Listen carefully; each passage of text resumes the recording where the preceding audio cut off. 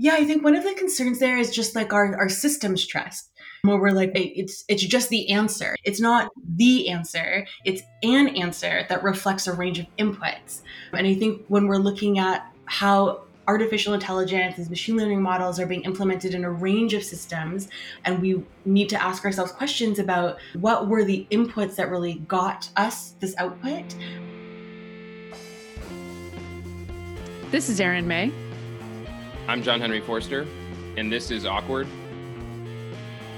Silence. Silences.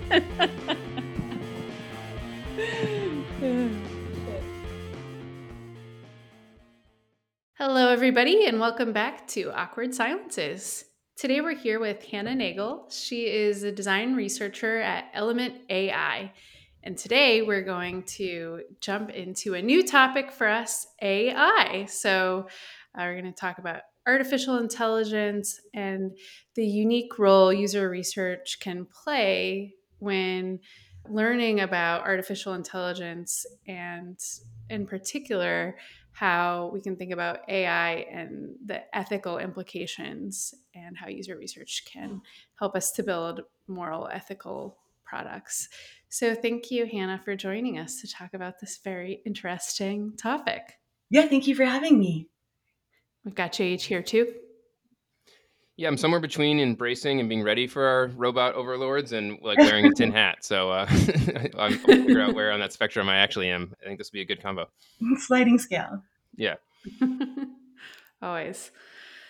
So let's jump in. User research in AI. We want to talk about some of the moral challenges that can present themselves when we think about letting those, are they chaotic good or neutral evil or whatever sort of robots we're dealing with. Let's talk about what some of those challenges are and how user research can help us to make sense of that. Perfect. So one thing that I would say when we're thinking about this concept is always the starting point for me is defining the ethics of what like a responsible artificial intelligence system might be. And when we're looking at these systems, I find it helpful to think about operationalizing those ethics rather than philosophical discussion about morality. So how can we actually put into practice what it means to have kind of a responsible, ethical, fair system?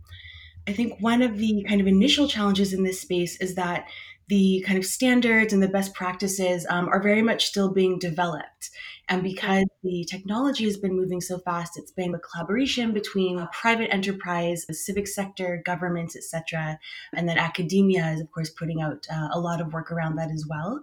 So coordinating those efforts to understand from those different viewpoints, what do we actually mean when we're talking about an ethical system?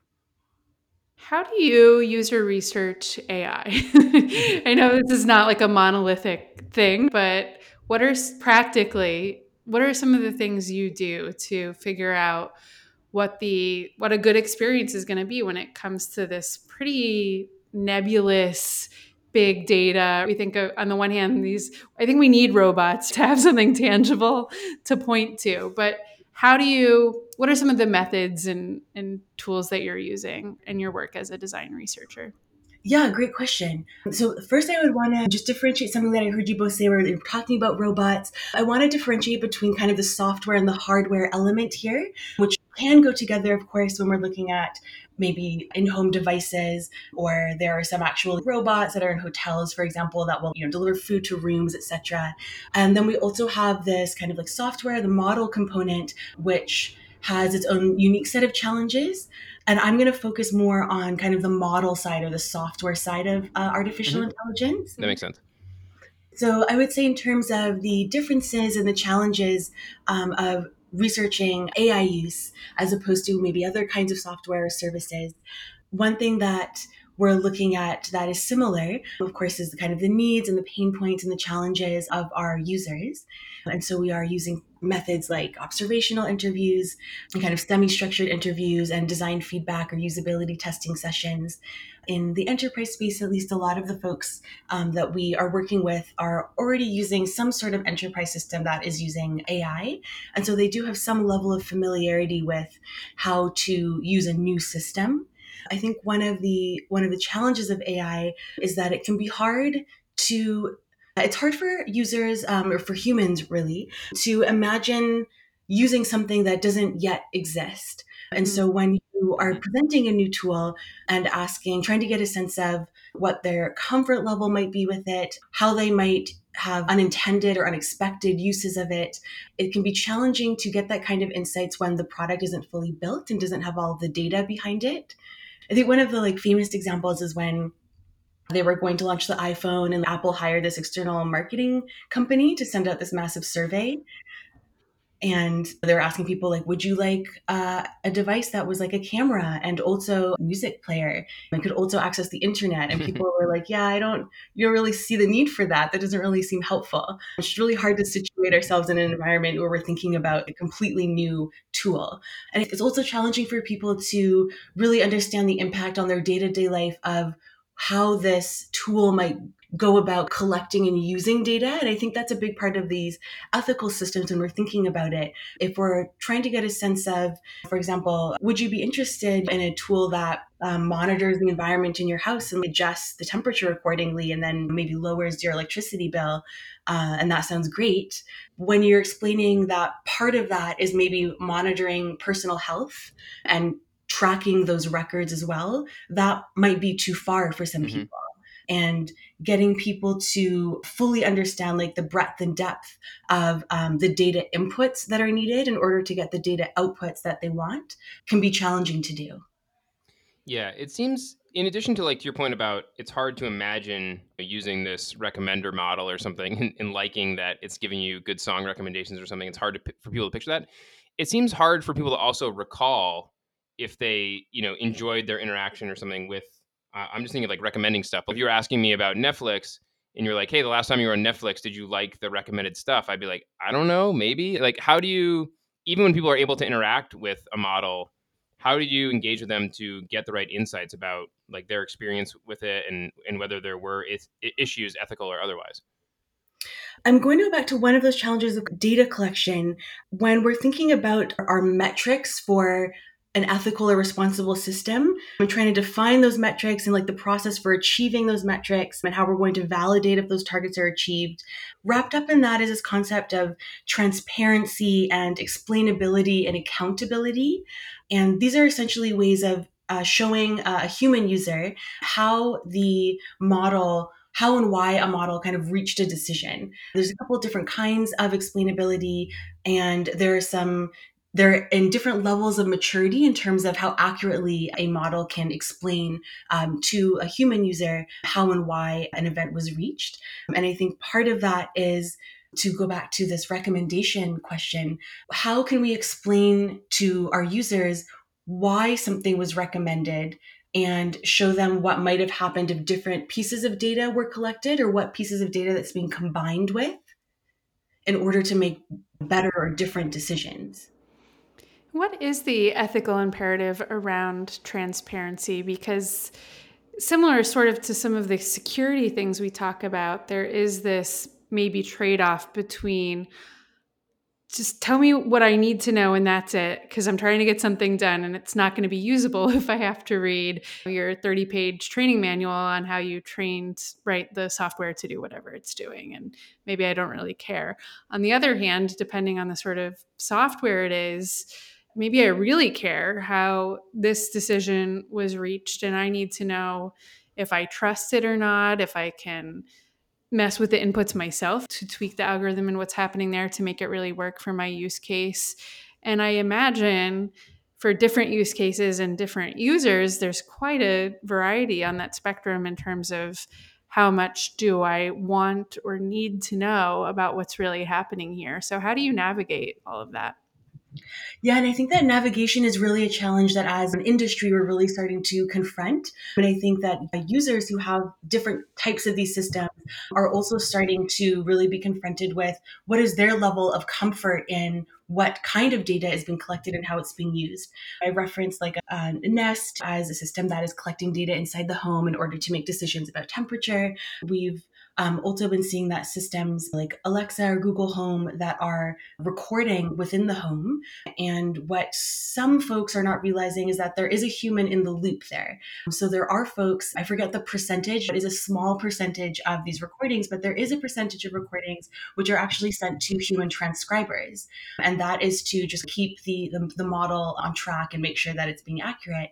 And so there are and a certain percentage of conversations that is small, but there are a certain percentage of conversations that a real human is listening to. And maybe you were just talking about whether you need to order more milk, but maybe you were having a very intimate and heated discussion with a partner about something that is very private. And that information has been recorded and no longer belongs to you. That data does not belong to you anymore, and there's no privacy for that. A lot of folks, I think, whether they don't work in tech necessarily, but even some in this industry, like we don't always think about what our comfort levels are and what that trade-off is. What level of ease or kind of optimization are we willing to get in order to give access to our own data, whether that's our body temperature or conversations in the home that we might want to be private. What is our level in navigating that and understanding the impact? All right, a quick awkward interruption here. It's fun to talk about user research, but you know what's really fun is doing user research, and we want to help you with that. We want to help you so much that we have created a special place. It's called userinterviews.com/awkward for you to get your first 3 participants free. We all know we should be talking to users more, so we went ahead and removed as many barriers as possible. It's going to be easy. It's going to be quick. You're going to love it. So get over there and check it out.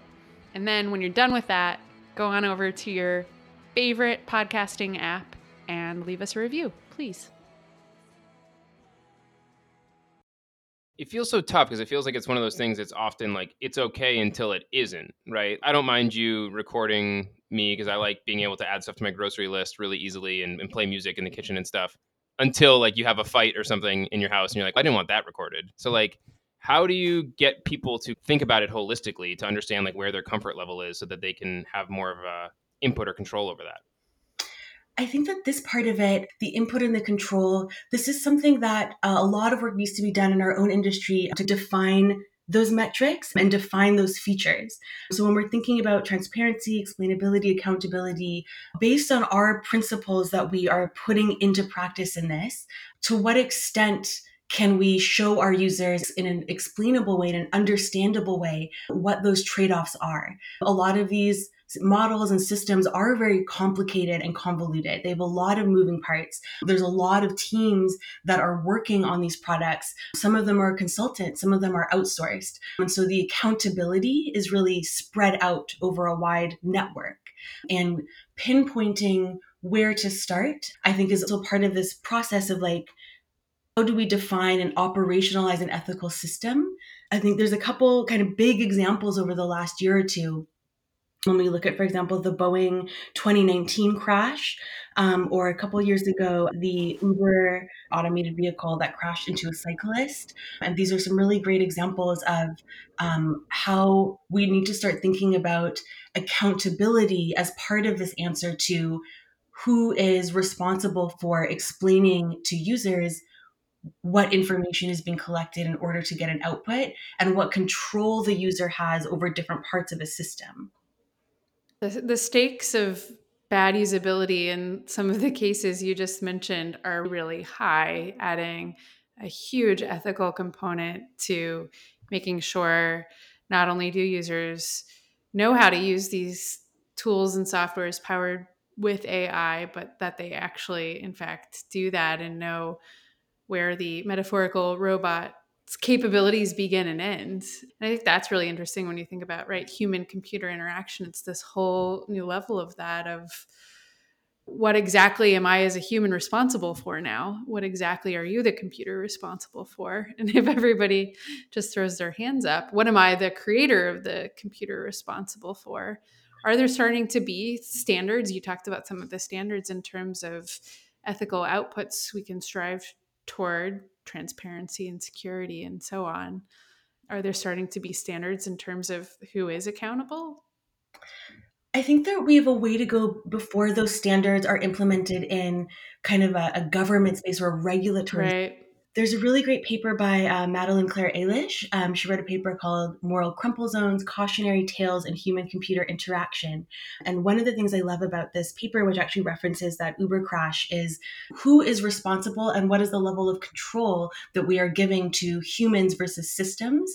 And from the kind of company standpoint, one of the things that is put forward in this paper is that the human operators or the human in the loop, they're being put into what she frames as the moral crumple zone. So in a car, a crumple zone is that area that kind of absorbs the crash and crumples up.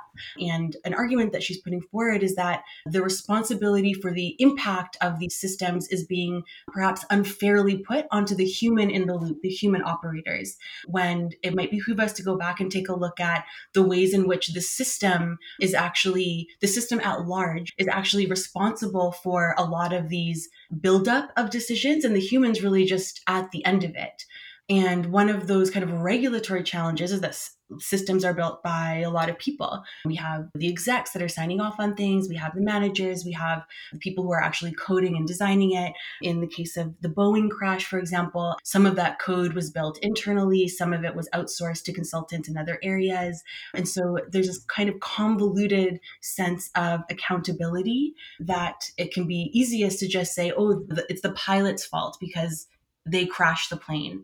And it was the human monitor's fault in the car because she wasn't paying attention. But what was the system doing to keep their attention? What was the system doing to show updates and statuses, etc.? And what kind of responsibility does the code have, or does the company have who produced that code in terms of inputs and outputs? Not to go like full trolley problem, but I think the thing that makes this so complicated is if like humans driving cars without any AI involved at all, right, get into accidents and there's really unfortunate outcomes there. And if we're able to say with some like high degree of confidence that we could lower the accident rate by adopting a lot more self-driving or assisted driving or whatever it is, you could make a decent argument, right? There's a moral imperative to pursue that because it could actually help us be safer in like some aggregate way. But I guess the part that like maybe just feels challenging about that is if you do have all of these automated drivers out there and then a bug or an issue gets shipped, the ripple effect there can be enormous in a way that like not everybody's going to wake up tomorrow and be like a bad driver. And so I just don't like, how do you disconnect that part of it? Because it seems like that's I think the argument that people that really are proponents of this stuff tend to make, right, is that in aggregate we maybe could be much safer in cars than we are today. So I think part of that is asking questions about how do we enable it to be safer? When we're looking at models that are, being deployed in kind of these test environments, how closely does that replicate a real life driving experience?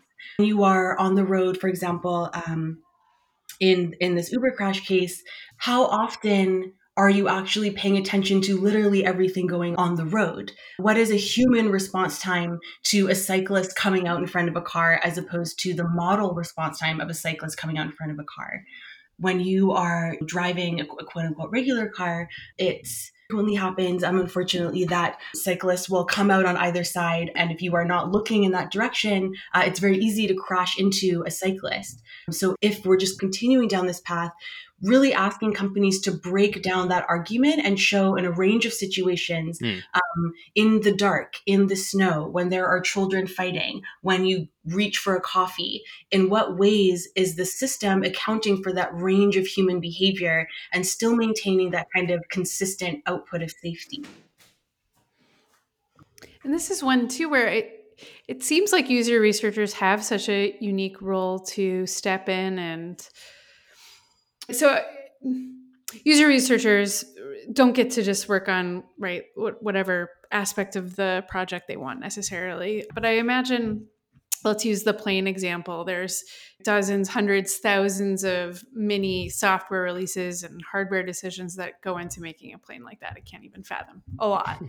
So it's not like one user researcher is just I'm gonna go ahead and own this plane release. But it does seem like you could be in a unique position to think less myopically and more bigger picture in terms of things that might go wrong. On the other hand, it's a huge burden to put on someone to think through all those doomsday worst case scenarios. And yeah, it's just really interesting situation we're in here with all this. To what you said early in the conversation, people can't imagine something that's never existed before, and that's happening every day all the time with AI in ways big and small. And I think, not to get philosophical, it's for being practical here, but I don't have a question. I just think it's really interesting. Yeah. I have an idea maybe to try to get us in like to more concrete stuff. Is let's imagine Aaron and I came up with some great idea that using a bunch of the sensors on a phone, the microphone and the step data and the gyroscope stuff, like we think we have a way to blend all those things together to make really smart health predictions that can be helpful to users. And so we're going to consume all this personal data off their device if they install our app. And we think we can give them really good recommendations about like when they should see a doctor or whatever it may be. And we're like, all right, let's go start this company. What are some of the things we should do up front, or like questions we should be asking ourselves to avoid like some of the lurking ethical concerns that are like going down a path like that? Like, what are the things you would tell us to get ahead of or to look out for? Yeah, so I think one of the initial steps would be to think about what features, what kind of ethical and responsible features of your system you are going to plan for. So, how would you define ethical, responsible system performance? What kind of explainability will the model produce? How can you assess whether humans are understanding the different explainable options from the model? What kind of data is being collected and from what source? What kinds of biases might be built into that data collection process that are going to maybe impact the output of that model? Security, where is that data stored? Who is it shared with? And how are users understanding what that data collection and storage kind of looks like? And then we have more the operational side of the metrics. So we're mentioning like the metrics for the features, the process for achieving, how you're going to validate if those targets are achieved. Those are, I think, some of the starting points that we would want to think about. One of the challenges I think across the board is, of course, data, which is really like one of the fundamental layers of these models. Humans construct these frameworks for collecting data, and so there are oftentimes issues with the data sets that have already been collected, and understanding the extent of the bias in that data, I think, is one initial step as well. There was a British healthcare company. I think it was like a medical chat company, which I'm forgetting the name of right now. And it would essentially, one of the screener questions would be like, what is your gender? And then you would describe your symptoms, and it would tell you whether or not to go, to a doctor, the emergency room, etc. And because there's so much bias in medical care systemically, one of the outputs that we saw there was a deep divisive gender bias, where men would describe a certain set of characteristics and be told they're having a heart attack, whereas female patients were told that they, just needed to calm down, hysterical, basically. And the only difference there was the gender marking. That's just one example of how biases, we're living in a system, a social system that has deep systemic biases built into its operation, and the ways in that's reflected in the data that we collect has a range of impacts now that we are asking models to be responsible for some of the decisions that a person might make. We can't offload some of that responsible task to the model when it's consuming data that we produced as a biased system. Is it ethical for AI to try to overcompensate for human bias? So it's similar to the idea that an AI-enabled smart car can save lives and drive better than humans can drive. That sounds pretty good. We know that humans are subject to all sorts of cognitive biases, to accidental or intentional racism, sexism, etc. And so those things, we see those in the training and the machine learning of etc. So if we say, okay, as a society, let's try to eradicate all of that human bias from, is that the right thing to do? And can that be done? And is that somehow bad in an unforeseen way, that to suppose that there's a neutral position versus a biased one? And who would get to decide that? Yeah, that's a great question. I think on one hand, I would want to point out that not all biases are damaging or bad. Um, Right. bias simply means being slanted to one angle or another, and that sometimes those can be good and have a positive impact. So part of this work is determining what is the impact that we want to have, and is our current structure getting us there? In terms of asking models to identify and account for those biases, part of the work on our side is noting the biases that we have. The model cannot necessarily identify biases that we're not aware of either. I think one non AI example of this to try and take a deep dive into this concept is that Boston Orchestra example. And then I think the 1960s, I forget the name of this experiment. I should have pulled it open before, but essentially there was a challenge where orchestras were overwhelmingly male, and that may or may not, be a problem. So the first step is to say, do we want orchestras that are all male, or do we want orchestra which are composed of the most talented players? If answer B, then the next step is to assess whether or not our data inputs, so like our applicants, are being assessed correctly. And so essentially what they did in that experiment was to bring in a series of kind of blind approaches. So first they put up that screen so they couldn't see the applicant, but there is still that auditory cue of the heels clicking on the stage. And once they brought in the double blind layer, putting a carpet down, I think something like 35% more female applicants were brought in, which is actually quite a high amount because there's not that many new orchestra members being brought in every year. So that's one example, and a real life example of their goal was to have the best inputs possible, so the best players. Because of their own biases towards probably white men, they were ending up with an orchestra which was composed of a bias which actually didn't reflect their goal. And so they had to start breaking down and identifying their own biases before they could kind of rearrange their data input in terms of like applicant stream. And that's something that we need to do as well when we're looking at models that are doing a range of things, assessing credit worthiness, determining where to roll out a feature. All of those things are going to be, all those models are going to be drawing from data, which is collected from biased systems. We're looking at things like credit worthiness. A lot of that has been shaped by racist practices in both the United States and Canada around who was allowed to own homes and who has been systemically denied access to that. And when that's tied to things like, for example, Amazon rolling out their Prime feature, and they were using historical kind of zip code data, which really reflected areas where Blacks weren't allowed to own homes in America. And so we're seeing this kind of consumer feature that is based on seemingly like innocent quote unquote data, but that data is actually really rooted in long-standing systemic biases and discrimination. And so we have to take a couple steps back and say, how would we define ethical here? How would we define a non-discriminatory approach? And then how does our own team play into this? How does our data sourcing play into this? And then what can we do differently?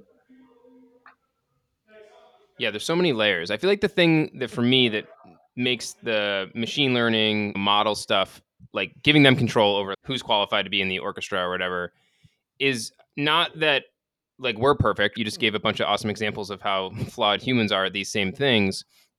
Is that it feels like the risk of a model or something like machine learning based for it to be like a runaway freight train where like it takes a bias and like really amplifies it or really goes nuts, just feels like at a different scale than maybe what humans could do. So like humans, while we're very flawed for all the reasons you just pointed out, are like maybe slower both to fix things or make them worse. Whereas it feels like the machine making that distinction about who should be in the orchestra or whatever could like really accelerate it for good or worse. Does that seem like a fair concern?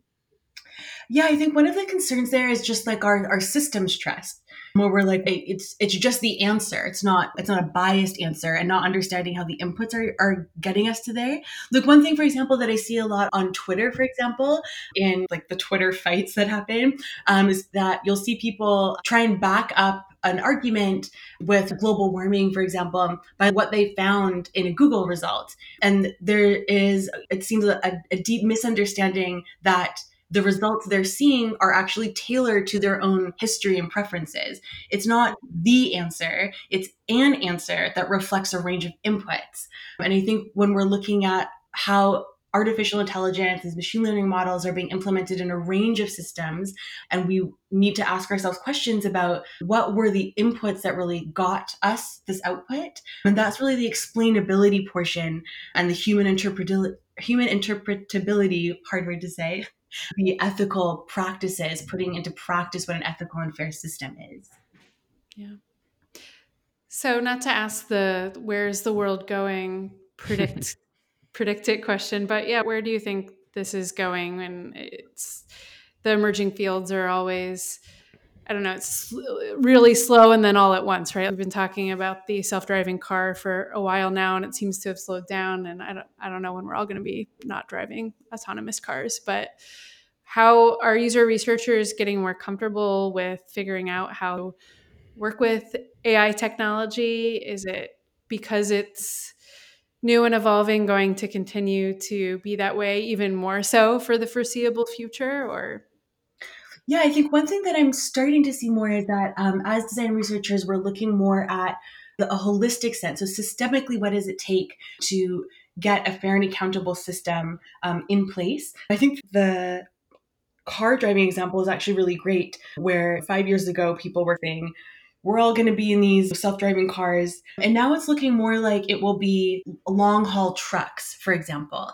And part of that is what is the environment that allows that to be safer, and really breaking down these cars are then driving on long stretches of highway where they don't need to navigate around a lot of different objects. And so the safety there is clear. Whereas if you're in an urban environment where you're navigating around different cars and bicycles and traffic, that's maybe not an ideal environment for an automated car or self-driving car. And I think this kind of holistic sense, like what, not just our users, the individual user, but what are the characteristics of their environment that they operate in, whether that's other people, other systems, either habits, etc. What are the characteristics of that environment that we really need to account for when we're thinking about building and researching these systems? Yeah. Your job seems hard. That's like my main, it seems really hard to juggle all this stuff. But it seems really important and it seems really interesting. So I'd imagine it's very satisfying, but it seems so many different factors to juggle and balance all at once. Yeah, I think in my dream world, which I think will become a lived reality soon, like this work will be shared among a range of expertise. So there will be design researchers, but really doing close collaborative work with other kind of system specialists, social system specialists, etc. As we flesh out those unknown unknowns and turn some of them into known unknowns. I think it will really be taking a range of collaborations for us to deliver these systems that have an ethical and fair impact. yeah, and so much of this is applicable to not just AI, and we didn't really get into what is AI, but as software eats the world, everything seems to have a twinge of AI in it. These kinds of questions, ethical imperatives will become relevant to user researchers everywhere, and to your point, to cross-functional teams of well-meaning humans who are dependent on technology increasingly. Yeah, I think a lot of our decisions, when we're using a certain piece of software in order to enable decisions, that output, that final decision is based on other decisions that are maybe outputs from different models. So, for example, you might use Google Maps to get to a place and then use a different application to make another decision. And so, trying to look at that framework of applications and understand the inputs and outputs at different points that you want to focus on, I think is part of one of the challenges, but also one of the exciting things about this field. Yeah, no, it seems like there's so much excitement in terms of if you're able to actually shift some of this stuff in the right direction, the impact and the scale is huge and super exciting and hopefully a real net positive. Yeah, I think so. I am really hopeful when I'm seeing a lot of cool articles are being written. I think both from use cases from in practice and also academia. And I'm also seeing a lot of collaboration between kind of enterprise and academia that I think is really important. So it'll be really cool to see where that goes as well. We'll be here waiting. Yeah, hopefully this episode gets picked up by whatever algorithm recommendation. Get up in that viral loop. Thanks for listening to Awkward Silences, brought to you by User Interviews. Theme music by Fragile Gang. Editing and sound production by Carrie Boyd.